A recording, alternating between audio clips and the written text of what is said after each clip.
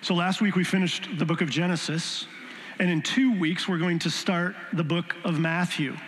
That leaves us 2 Sundays in between Genesis and the book of Matthew. So a number of weeks ago, we asked you what you would like to hear us teach on. We asked you what would be interesting for you to hear. And it was crazy how many, we had hundreds of responses. My concern was like 2 or 3 of you would respond and say, oh, whatever you want to preach on, that'd be great. But no, we had hundreds of responses of what you'd like to hear. And it was interesting that within those hundreds of responses, things were all over the board. There were multiple subjects and topics that were requested. But there were 2 topics that stood out above the others. The first topic was family, children, parents, husbands, and wives, or a combination thereof. So this week, we are going to talk about family and family life. The second topic was culture, or cultural issues, and how they impact us as followers of Jesus Christ, and how we're to impact or how we're to address the culture around us. So next week, Jim is going to address culture and cultural issues. But this morning, we are going to look at what God has to say to the family. So if you would you take your Bibles and would you open up to Ephesians chapter 5. Ephesians chapter 5 is found on page 949 in the Bible that the church provides. I'd encourage you to grab a Bible and follow along, or open up your device and go to Ephesians chapter 5. Now, this may be one of the most familiar passages in all the Bible that addresses family life. There is instruction to wives, to husbands, to children, and to fathers and or parents. There is a lot of instruction here in Ephesians chapter 5 and into Ephesians chapter 6. Now, for some of you, these verses are so familiar, you've heard them so many times, that there is going to be a danger that you are going to turn off your ears, or that you are just going to get up and walk out during some time of which I'm speaking. My encouragement to you is to open up your ears and open up your hearts to hear what God may have to say to you this morning in a bit of a different way. Because when we open up the Word, whether it's the first time or whether it is the 1,000th time that we go to the passage, God always has something for us to hear from Him and something for us to apply to our lives. Now, there's another danger here. The other danger is that if you are not a wife, if you are not a husband, or if you are not a parent, you are likely to potentially turn off your ears and say, this is a sermon for someone else. It is not. It is a sermon for everyone, because the instruction that comes out of these verses is applicable to each one of us in the lives that we are living for Jesus Christ. And on top of that, all of you are children. All of you are a son or a daughter to someone. Everyone in this room can be described as a child. Hopefully not child in action. So some of you may have a tendency, or maybe have an idea that you can turn this off. Please don't. And then I also recognize that there are some of you that may have never heard these verses before. This may be completely new information to you. To you, I would ask you to open up your heart and your eyes, your ears, to hear, to see, and to understand what God's saying to you this morning through His Word. All right, ready? A lot of information. We got a long way to go and a short time to get there. If any of you know that reference, the first person who comes to me with that movie reference, we will go out for a cup of coffee and I will buy. We got a long way to go and a short time to get there. Oh, I just dated myself very badly. Okay, Ephesians chapter 5. Follow along as I read, beginning in verse 22. Wives, submit yourselves to your own husbands as you do to the Lord. For the husband is the head of the wife, as Christ is the head of the church, his body, of which he is the Savior. Now, as the church submits to Christ, so also wives should submit to their husbands in everything. Husbands, Love your wives just as Christ loved the church and gave himself up for her to make her holy, cleansing her by the washing with water through the word, and to present her to himself as a radiant church without stain or wrinkle or any other blemish, but holy and blameless. In this same way, husbands ought to love their wives as their own bodies. He who loves his wife loves himself. After all, no one ever hated their own body, but they feed and care for their body, just as Christ does the church. For we are members of his body. For this reason, a man will leave his father and mother and will be united to his wife, and the two will become one flesh. This is a profound mystery, but I'm talking about Christ and the church. However, each one of you must also love his wife as he loves himself, and the wife must respect her husband. Children, obey your parents in the Lord, for this is right. Honor your father and mother, which is the first commandment with a promise, so that it may go well with you and that you may enjoy long life on the earth. Fathers, do not exasperate your children. Instead, bring them up in the training and the instruction of the Lord. These verses identify God's plan for a healthy family. The text has instruction to wives and husbands and to children and fathers and or parents. From these verses, we can see that God clearly cares about our families.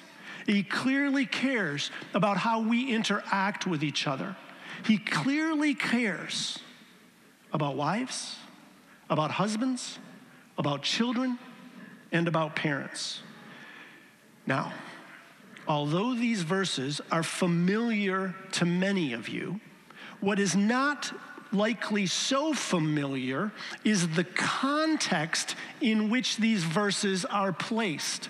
And the context is extremely important in understanding what these verses have to say to each one of us. So let's first look at the context that these verses are placed in. Look first at verse 18. Verse 18, chapter 5, do not get drunk on wine. Now that's a good instruction. That's a good instruction overall. It is especially a good instruction if you want a healthy family. Do not get drunk on wine, which leads to debauchery. Instead, be filled with the Spirit. Underline that. Be filled with the Spirit. And then comes a series of phrases which tell us the effect of being filled with the Holy Spirit. When you're filled with the Spirit, what happens? You'll speak to one another with psalms, hymns, and songs from the Spirit. Sing and make music from your heart to the Lord, always giving thanks to God the Father for everything in the name of our Lord Jesus Christ. And then I need you to notice something. Notice that in the NIV and in many other Bible translations, something happens that cuts off Paul's flow of thought. They put a period at the end of verse 20. A period. Do you see it? The period at the end of verse 20? Then they make verse 21 part of a new section. You see that? But in the original, verse 21 says, submit to one another out of reverence to Christ. Verse 21, submit to one another out of reverence to Christ, is actually part of the list of what it looks like to be filled with the Holy Spirit. In other words, verse 21 belongs with verses 19 and verse 20 as an explanation of what it means to be filled with the Holy Spirit. When you are filled with the Holy Spirit, not only will you speak in psalms, hymns, and songs, not only will you sing and make music, not only will you give thanks to God for everything, you will submit to one another out of reverence for Christ. To be filled with the Holy Spirit means that you are voluntarily allowing the Holy Spirit of God to work in your life, leading you and guiding you. It means you do not get in the way of the Spirit's working in your heart and in your mind. It means that you allow the Holy Spirit to influence you, to influence your decisions, and to guide you into the things that He wants you to do and the things that He wants you to say. That's what happens when you're filled with the Holy Spirit. You are controlled and empowered by the Spirit of God. And if you are filled with the Holy Spirit, you will submit to others out of reverence for Christ, which means you give up your rights for the good of other people. It means we think of other people as being more important than ourselves, and we act accordingly. If you are a follower of Jesus, if you are a Christian, if you are filled with the Holy Spirit, you will submit to others. All of us will submit to others out of reverence to Christ. It is what we are supposed to do as followers of Jesus Christ. We give up our rights for the good of others. That's hard, isn't it? Like in your heart right now, if you're listening to me, are you kind of thinking to yourself, I don't know if I like that? Most of us go to that place. Because most of us are taught to fight for our rights. Most of us are taught to fight for our good. Most of us are taught to be all that we can be. And in order to do that, you got to go after it. And if some people get in the way, that's okay. It's not what it means to be a follower of Jesus. If you're a follower of Jesus, it means you are to be filled with the Spirit, and you are not to get in the Spirit's way. And when you do not get in the Spirit's way, you will submit to one another out of reverence for Christ. And I believe that one of the best evidences of your submission to others out of reverence to Christ is when you choose to serve other people. You see, being filled with the Spirit leads to submission, which results in service. Write it down. Being filled with the Spirit leads to submission, which results in service. Look at, Jesus himself says this. Look at what Jesus says. Is he saying it yet? Okay. Not so with you. Instead, whoever wants to become great among you must be your servant, and whoever wants to be first must be the slave of all. For even the Son of Man, even Jesus, did not come to be served, but to serve and to give his life as a ransom for many. If you are filled with the Holy Spirit, it leads to submission, which results in service. That is the context in which Paul places these instructions to the family.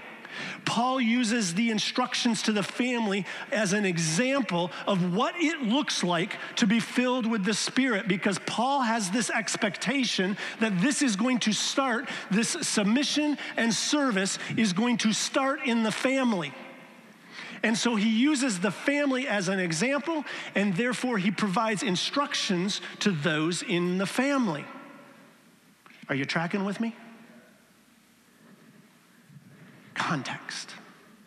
If you are filled with the Spirit, it leads to submission, which results in service. And so what Paul does now is he gives instructions to each member of the family. And he shows each member of the family what their submission is going to look like, how they are going to serve the other people within the family. And so first, we have a word to husbands. First, a word to husbands. Now, I know if you're tracking with me, you think, well, Tom, that's not how the text started. The first line is, wives, submit to your husbands, as you do unto the Lord. But we're going to start with husbands, and the reason is twofold. First, there are more verses of instruction, there are more words of instruction to the husband than there are to the wives. Secondly, and I think more revealingly, the way Paul wrote this passage is meant to primarily focus on the husbands. You see, this passage is written in a literary form called a chiastic structure. And within a chiastic structure, there is a focus that is the same at the beginning and at the end. And the focus at the beginning and at the end frames the focus in the middle. Paul starts out talking to wives, and he ends talking to wives. And in the middle, he talks to husbands. And in the ancient mind, that was a red flag. That was a ding, ding, ding, ding, ding. You are talking to husbands here. Now, yes, there's instruction to wives, but the primary instruction in and through this passage is an instruction to husbands. Husbands, submission and service to the family is summed up in one word. There is one word that summarizes the husband's role of submission and service to his family, but specifically to his wife. That word is love. The husband's primary act of submission and service is love. Husbands, love. Look at verse 25. Husbands, love your wives just as Christ loved the church and gave himself up for her. The husband is to love his wife. This is his act of submission and his act of service. What does that love look like? Look at the verse again. Husbands, love your wives just as Christ loved the church and gave himself up for her. Now that's a high standard. Jesus loves his church. He loved the church before the foundation of the world in eternity past. He loved the church that he decided to leave heaven, take on the form of a man, and come and live in this world. He loved the church so much that he lived a life of service. He loved the church so much that he chose abuse. He chose to be mocked. He was spit on. He chose to go to a cross, to die on a cross by having a spear shoved in his side. That is how much Jesus loved the church. He demonstrated his sacrificial love for the church by dying for the church. Husbands, love. Husbands, love your wife just as Christ loved the church. Husbands, you are to love your wife sacrificially in the same and in the exact way that Christ has loved each one of us. That's a sacrificial life that says, I am willing to die. I am willing to give up everything for my wife. Now, you may be sitting there and you may be thinking to yourself, you know what, I need an exception. I got to think of some exception to this. I have husbands come into my office sometimes and they'll say, you know, if my wife, and I know as soon as they say, if my wife, you know, if my wife would just do this, then I would love her. If my wife would just submit to me, then I would respond to love with love. Nope. There are no exceptions. First principle here, sacrificial love has nothing whatsoever to do with whether it is deserved or not. Not one of us deserved Christ's love for us. Not one of us did anything which would cause Christ to respond to us in love because we're so good, because we're so deserving of what he should do for us. Sacrificial love is not given for what you could get back. It's not given because somebody deserves it. Husband, God is saying to you, love her even if she does not deserve it. Husbands sacrificially love their wives. Second, sacrificial love initiates. Sacrificial love initiates. Not only did Christ die for us when we didn't deserve it, he didn't wait for us to ask for the love. He died for us while we were yet sinners. Christ initiated his love for us. Ours is just a response to what he's already done for us. That means if there's problems, If there's difficulties in the marriage or in the relationship, if things aren't going as well as they should, the responsibility falls on the husband to initiate the sacrificial love towards his wife. Husbands, love your wives as Christ loved the church. If you are filled with the Spirit, you will submit, and your submission will be evidenced through your service, through your sacrificial love for your wife. Now, a word to wives. Look at verse 22. This is the word to wives. Wives, submit yourselves to your own husbands as you do to the Lord. This is God's specific instruction to wives. Often I have wives come into my office and they say, you know what? My husband's really not a good guy. You know what? I don't like that my husband does this, or I don't like that my husband does that. My husband goes out and hunts too much. My response to the wife is, okay, I hear you. You may be completely accurate and correct. But what's God's instruction to you? It's not about what your husband does or what your husband says. This is what God's telling you to do. It's not what I'm telling you to do. Verse 22, wives, submit yourselves to your own husbands as you do to the Lord. Remember the context. If we are filled with the Spirit, each one of us is going to submit to one another out of reverence for Christ. But the role of the wife within the family, her act of submission and her act of service, is to submit to the husband. This is how the wife serves her husband, serves her family, and serves God himself. As I said earlier, submission means giving up your rights, voluntarily relinquishing your rights for the good of someone else. It also has the idea of putting yourself under the authority of someone else's leadership. And do you notice the qualifier? Follow your husband as you do to the Lord. It tells us that the wife willingly submits to her husband in the way that she willingly submits to Jesus Christ. Now, sadly, our culture views this position or this posture of submission as something that expresses some level of inequality or unfairness. That's not the case. That's not what's happening here. Further, sadly, within our culture, this verse, often within the church, this verse sadly and wrongly can be used to oppress or abuse, and that is not what is happening here. So I want to be clear about three things that this verse does not say. Three things that this verse does not say. It does not say that a wife is of lesser value than her husband. The submission, the act of submission is a role that has been assigned to the wife. And it cannot mean that she is of lesser value because Jesus Christ, we are told, submits to God the Father, and they are of equal value. So it cannot be that the wife is of lesser value. This is just a designation of role and responsibility. It also does not mean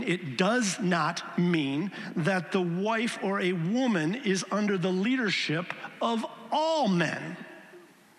This is in the context of a husband and a wife relationship. And it is an instruction to a wife in regard to her own husband, not all men. Thirdly, this does not mean that the husband is more important than Jesus Christ. And what I mean by that is if there is a conflict between what your husband says and what Jesus says, you need to go with what Jesus says. You ultimately have to obey Jesus. Do you understand what this verse does not say? There's one more instruction to wives. Look at verse 33. Verse 33 tells wives to respect your husband. My encouragement would be that as a wife, you would respect your husband when he is sacrificially loving you in obedience to God. You see, this sacrifice is going to cost something. You see, we live in a world where gain and accumulation hold great value. We live in a world where gain and accumulation is rewarded. And when a husband goes against the grain and goes against the culture and chooses to sacrificially love his wife and his children, it likely means that he is going to be giving up something from a cultural or from a worldly perspective. Because he is going to be making a sacrificial choice for the benefit of his wife and his children. And the text here says when he does that, respect him for it.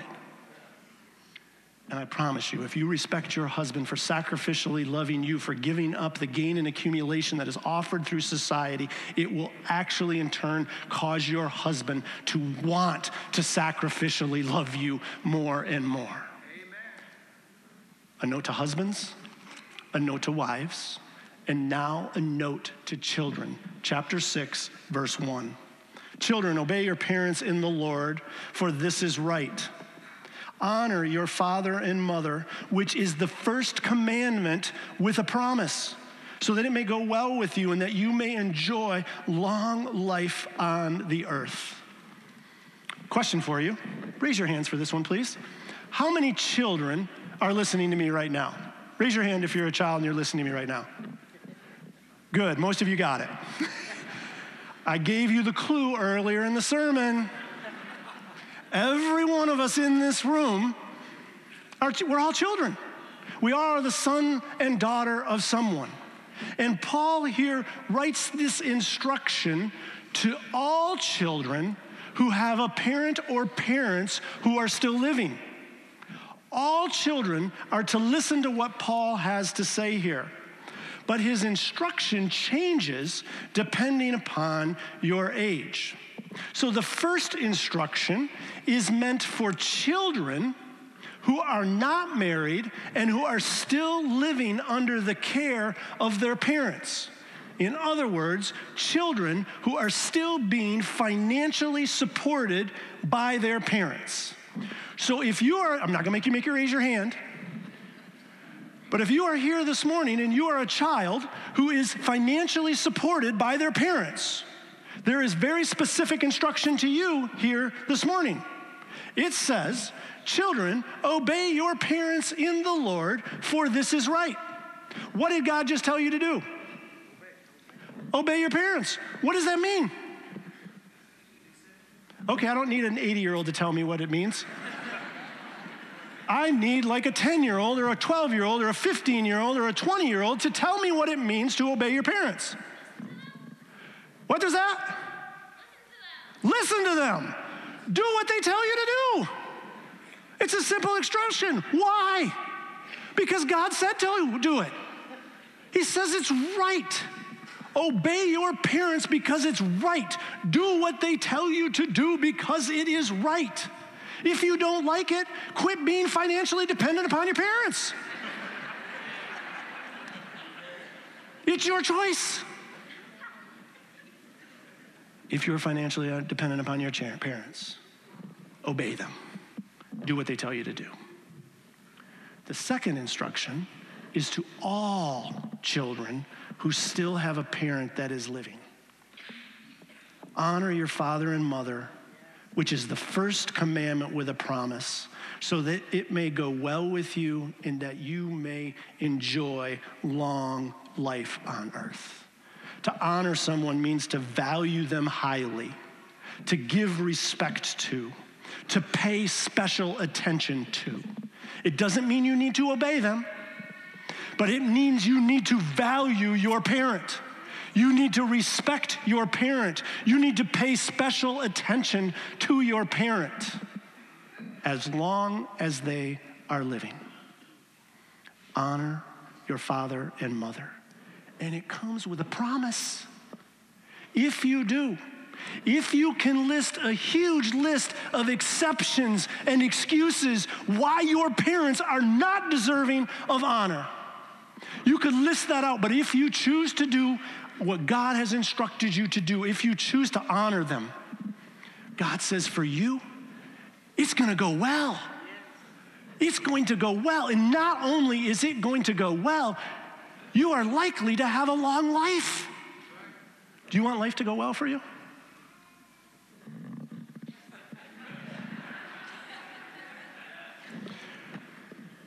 want life to go well for you? Yes. Do you likely want to live a long life? Yes. There's a promise. Honor your father and mother, and it's going to go well for you. And you're likely to live a long life. A word to husbands, a word to wives, a word to children, and now a final word to parents. And this does not matter what kind of parent you are. You could be a single parent. You could be a married parent. You could be a foster parent. You could be a grandparent raising grandchildren. You could, whatever type of parent. If you are filled with the Spirit, you are called to submit to God and to serve your child or your children in a very specific way. Ephesians 6, verse 4.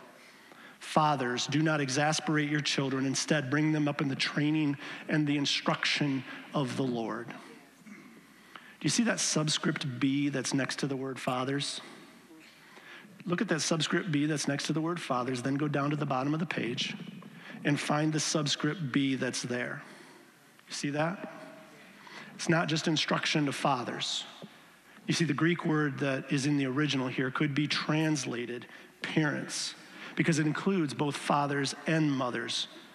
But it is true that the emphasis here primarily is upon and placed upon fathers. And that's a bit sobering. So if you're a father and you're sleeping through life, or if you're a father and you're working yourself silly through life, the instruction here is wake up and get your life balanced, because you have a responsibility to train up your children in the way that they should go. So parents, how are you to serve your children? First, deliberately avoid things that exasperate your child. Other translations say avoid things that provoke your child to anger. My translation would be stop driving your kids crazy. Some parents make choices that just drive their kids crazy. And those choices usually revolve within two headings. Parents drive their kids crazy by indulging them, or drive their kids crazy through harshness or legalism. Those are the two extremes that will drive a child crazy: indulgence or harshness. So what Paul does is he responds with the positive or the opposite encouragement to parents. So he says to the parent, train your child. This is another way of saying discipline your child. And if you train and you discipline your child, you're addressing the issue of indulgence.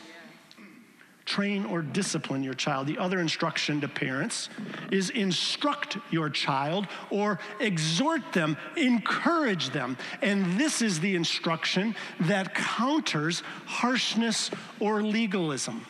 So Paul says to you and to me, train your child, instruct your child. Don't drive them crazy by being indulgent. And don't drive them crazy by being harsh or being a legalistic person and parent. Instead, train and instruct your child. So what does that look like? What does it look like to train or instruct your child? Well, I have a top 10 list that I have created. I've taken a number of different sources and I've compiled them into a top 10 list of what it looks like to train up your child, to instruct your child, to not exasperate your child. Don't drive them crazy. What does it look like? Now, some of you may have seen this before. I've shared this before. But again, I believe that there's enough new people here and there's enough people that need a reminder of what it looks like to train your child. Number one, the first way you train up your child is you recognize that Jesus is life and life is all about Jesus. Jesus is life. And as followers of Jesus Christ, we are to live a life fully devoted to him. Our life is to be saturated with Jesus Christ. In 1 Corinthians 10:31, it says, whether you eat or drink, whatever you do, do it all for the glory of God. Our lives are to be saturated with Jesus. And when your life is saturated with Jesus, your children will see it. The problem is, is often we only talk or think about Jesus on Sunday morning or when we have trouble or pain in our lives.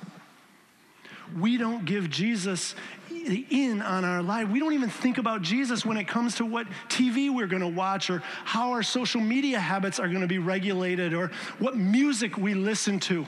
We often don't think about Jesus when it comes to our work or our play, our rest, our relaxation, what house we're going to buy, what car we're going to buy, where we're going to live.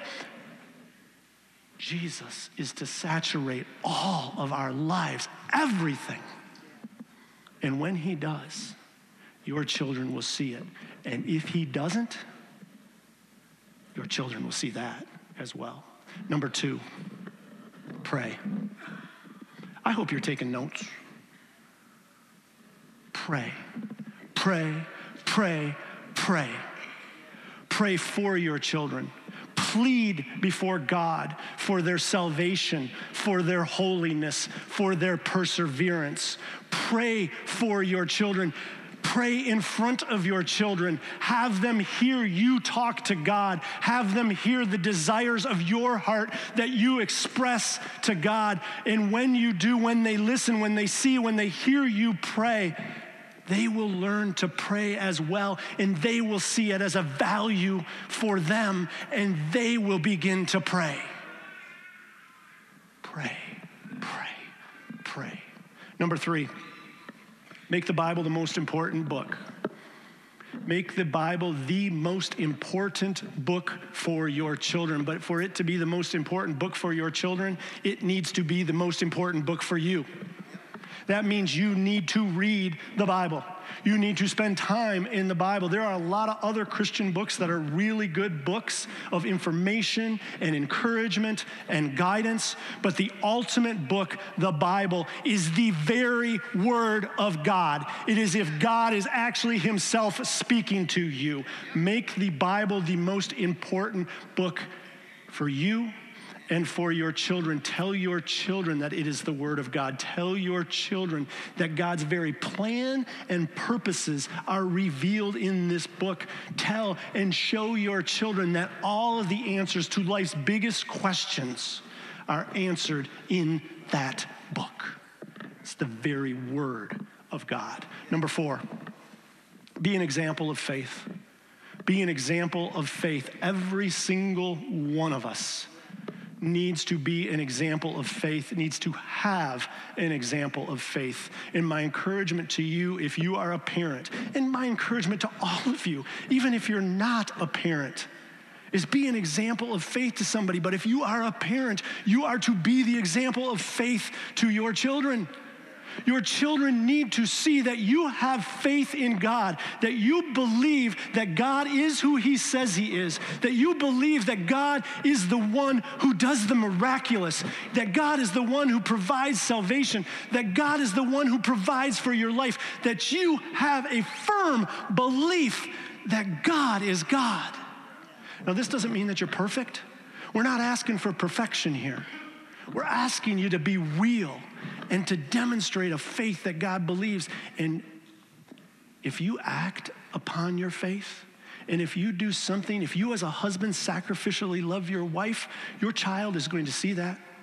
If you as a wife submit to your husband as you do unto the Lord, your child is going to see that. And when your child sees you doing something that costs you for following Jesus, that becomes the ultimate example of faith. What have you done that has cost you to follow Jesus? And when you demonstrate sacrifice and service, your children will see that example of faith. Sorry, I'm going to make this clear. Good. Number 5. Be happy. There is not one child that wants to live a sad, melancholy life. So if you are a follower of Jesus, be happy. Be happy that you know Jesus. Be happy that you have the one who is the life and the truth, who is full of mercy and grace. Now, this does not mean that life is necessarily easy. There are difficulties throughout life, but there is no other way to live life than as a follower of Jesus Christ. For in him there is freedom and there is fullness and there is joy to life. Be happy. Nobody wants to follow a dour Christian. Certainly not your children. Number 6, discipline. Be a parent who properly disciplines their children or their child. No child comes out of the womb properly disciplined and understanding life and having the proper boundaries and structure for their lives. Children come out of the womb raging little animals. They come out, think about it. They come out crying, fussing, selfish. They poop in their pants. There is not one child that comes out disciplined and has structure and boundaries to their lives. My friends, no 5-year-old can make life's decisions. No 5-year-old can create their own boundary or structure. Many 16-year-olds have trouble creating boundary and structure in their life. It is your duty and your call as a parent to create that boundary, to create that structure on behalf of your child. And when your child steps out of the boundary or steps out of the structure, consequences are required, so they jump back into it. No 5-year-old can make their own decisions. They actually still believe in Santa Claus. Number 7, be humble and willing to apologize. Be humble and willing to apologize. If as a parent or as a person, you have not figured out that you're not right 100% of the time, there was a double negative that was horrible. Let me say it this way. No one is right 100% of the time. No parent is right 100% of the time. And just because you're the parent does not mean you are right. So remember, if you've come to a point in time when you recognize that you are wrong, when you recognize that you've made a mistake, in humility, go to your child and say, I am sorry. If you don't have all the answers, humbly admit to your child that you do not have all the answers. It's okay. And see what it does for the relationship with your child, because guess what? Your child knows you don't have all the answers. And your child knows you're not always right. So be willing to say, I'm sorry, and see what happens to that relationship. Number 8, worship together. Worship together. That means you come to this place or another church if God has called you to another church, and you worship God in this place with other followers of Jesus Christ. You see, we believe that Jesus is uniquely present in this place. He is uniquely present in this place, and when we gather together to worship him as followers of Jesus Christ, we experience his presence in a very real way. And this does not happen on the soccer field. It does not happen in a hockey rink, on a basketball court, or on a volleyball court. It only happens when the assembly of followers of Jesus Christ gather to worship him. So bring your children here so they see that this is of utmost importance to you, that you are one who comes to this place and bows your knee before Jesus Christ, who sings songs to Jesus, who may even raise their hand a time or two to proclaim that Jesus is Lord and he is worthy of the glory that we give him. When you gather in this place in worship, you will also sometimes get a brief glimpse of what heaven is actually going to be like, and your children need to see that. Number 9. Uphold holiness. Uphold holiness. Ultimately, you need to encourage your son or your daughter that God is a God of mercy and grace, but you also have to encourage your child that God is not only a God of mercy and grace, but he is a God of truth and justice who calls us to be holy because he is holy, and us being holy is pleasing to him. So as parents, we need to encourage our children in holiness, which means you need to have discussions with your children about sexual purity, about financial integrity, about truthfulness, about what it means to be holy in the sight of God. Number 10, love. Love your children. Love your children. Hug them. Kiss them, wrap your arms around them, hug them, spend time with them. Quality time over quantity time is a myth. Spend time with your children. When I was going through this list, I spent a lot of time with my children. I really did, but if I just had more time, if I could go back, I would spend even more time with my children. Spending time with your children is how you demonstrate that you love them. And when you do, your children will know that the other 9 things are actually true as well. And more importantly, they will know that God, their heavenly Father, loves them. Next, I know I said 10, but there's actually 11. I figured somebody would walk out if I told you you were 11 at the beginning. 11, remember God. And this is what I mean by that. Remember that your heavenly Father, remember that your child's heavenly Father is a better father or mother to that child than you are. And that's a good thing. And remember that your heavenly Father loves them more than you love them. Think how much you love your child. God the Father loves them more than you do. He cares for them more than you do. He wants what's best for them more than you want what's best for them. At some point in time, eventually every one of us have to say, we have to give our children back and we have to say, Lord, they were already yours. I'm giving them to you, they're yours. Remember God. There's a lot of information. God cares about the family. And ultimately, the takeaway here, my encouragement as I close to you is be filled with the Holy Spirit. Don't get in the way of the Holy Spirit.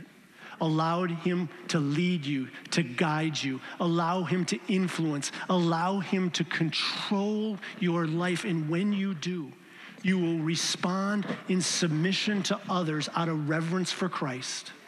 That submission will then cause you to serve other people. And you will be a demonstration in your family to what it means to live and love like Jesus. And then your family will be a demonstration to the world of what it means to live and to love like Jesus. Amen. Amen.